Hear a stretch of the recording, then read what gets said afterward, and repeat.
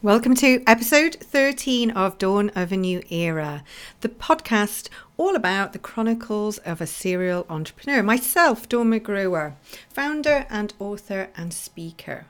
And I am passionate about the world of digital marketing. But today's episode, I'm going to talk about something that I'm even more passionate than digital marketing and social media. And that indeed is, are you earning what you're worth?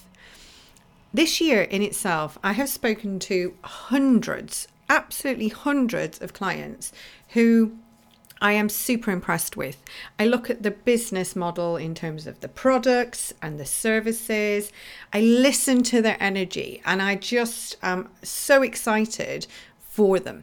But when I look at the facts and the figures and I actually drill down and look at the profits of the business, I am so disheartened. I'm devastated that these people are not earning what they're worth. And in today's podcast, this is so important because sometimes we undervalue ourselves. We've all been there where we are maybe not charging enough for products and services. I know when I started out, that pricing was a real tricky one. And also because I was new, I was 21, as much as I knew my stuff, I found that people, or it was my own mindset barrier, that I thought people would think, oh, well, she's only been in business X amount. I'll have to pay less. People did not think that. That was my own issue. That was my own barriers. And that was something that was holding me back. I talk about pricing a lot in my podcast and also in my trainings. And one thing that I always say is price on value and what value you bring to the person that you are, dealing with. So your client, what is the goal? How valuable is what you can do for them, be it a product or service? So if you think about, are you earning what you're worth? I just want to share a story with you really about a client that I met probably about 9 weeks ago now. And this client came to me, had been in business for some time. A year or two, and had kind of carved out quite a nice niche, had, so brand awareness online, had 3 products, so it was a service-based industry, and this person was selling time for money. And this, all looked great on the surface. I had a look online and, I was quite impressed. And I looked at the website, some of the social media posts and engagement. And then I said, well, what are you actually earning? And again, the revenue sounded not too bad. And, I thought for, an SME, this is good. This is a good start, and there seemed to be some scaling and growing month on month. And I said, well, this is great. And I could tell in my client's face that there was a problem, but I couldn't figure out what it was. I was looking at the figures and everything. And it wasn't until I had to ask a really difficult question. And I said, are you actually bringing home enough money, in terms of what you're doing? And quite frankly, I could tell then. And her face shifted. And I knew what she was doing is she'd fallen into the trap of investing in others and selling time for money. Now, what happens here is it's probably the quickest, easiest way to trade time for money. And it's probably the go-to that if you're in a service-based industry that you will fall into. But the problem is unless you're working one to many, then there's only a certain amount of time or finite amount of time in a day. And also there's only one you. So if you have other, overheads or you've got other staff and things like that, you need to make sure that, the revenue coming in, you are taking your money out first and you're actually positioning yourself as the most important person in the business because, none of us went into business for the good of our health. We all wanted to be earning the right amount of money. And, she said to me, well, what is right? I don't even know. And what she was doing is she was taking the amount of money that paid her bills, but she wasn't taking any additional money because she was like, well, why should I? But the thing here is that there are other things that you might want to do. And it's not about, buying items or being materialistic, but you need to be thinking about your value in the business. So as much as you price your products and services for your client and the goal and outcome, you have to price yourself for the goal and outcome that you give the business. If you are the main fee earner, then you need to take the average salary.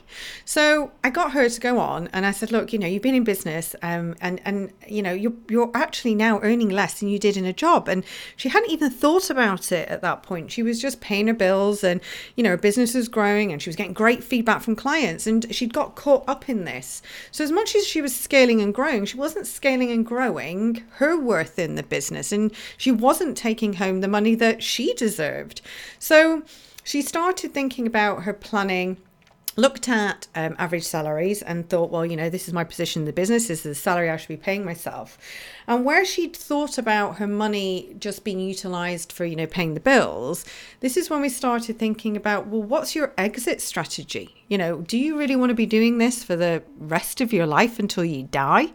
I doubt any of us are in that boat. And, it's important to think about, okay, you might be new in business, but how are you going to ultimately get out? How are you going to free up more of your time to do more of things you want to do, first of all? And then ultimately, if you're not going to be working in the business, can other people take over from you? Will you sell the business? But also, how would you plan for your future? And you have to future-proof your whole existence here as a business owner, because you may not be putting money into a pension. You might not be putting money into ISAs or investments and things like that, but you need to be getting some form of money working for you. So there's a couple of things here. First of all, I challenge you to go and have a look at, are you earning an average salary that really, really stands out as, your worth in your business? Are you earning the money that you wanted to? Can you do whatever you want to do with that money? I'm not saying, as I say, about materialistic, but when you are financially stable and financially secure, it does give you a confidence. I'm somebody who has to have certainty. So money, I know from my mindset, is really important. I need to have control of things and I need to know that I've got provisions and I've got savings and also that my money is that I'm drawing out. Okay, yes, I've got bits and pieces to pay. Thankfully, I paid my mortgage off at 33. That was a huge, huge thing, but that took planning. So think about how your money's working for you and where could you put it where it would be growing for you and how could you get it serving you. So for me, I have a property business. So I started investing in property. I know a lot of my colleagues have too. And I'm planning for my future, but I'm not putting all of my money in one pot. I'm kind of spreading it out and spreading the risk really, so that I know that I have lots and lots of different incomes that will still serve me if I sold my business or indeed something happened to me. It's like when we talk about protecting yourself in the business and having critical illness and having health insurance. These are all things that are really important because you are the asset. You are the key, the foundational unit perhaps. And even if you have a team of people, you have to make sure that, if something did happen, let's say you had an accident tomorrow, could you delegate?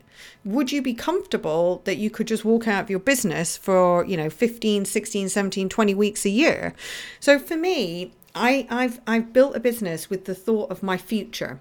And I'm thinking about, the money I take out, getting it working for me, and also how much time I want to take out the business and building automated and recurring and passive revenues to safeguard that.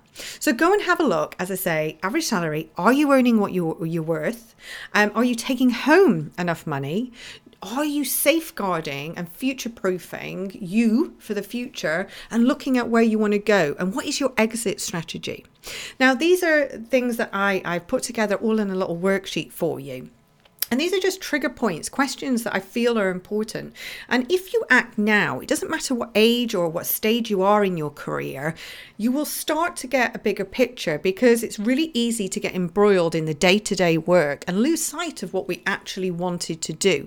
And we're all working to realize some form of dream. And that could be just having some time out with your friends and family. And that is fine.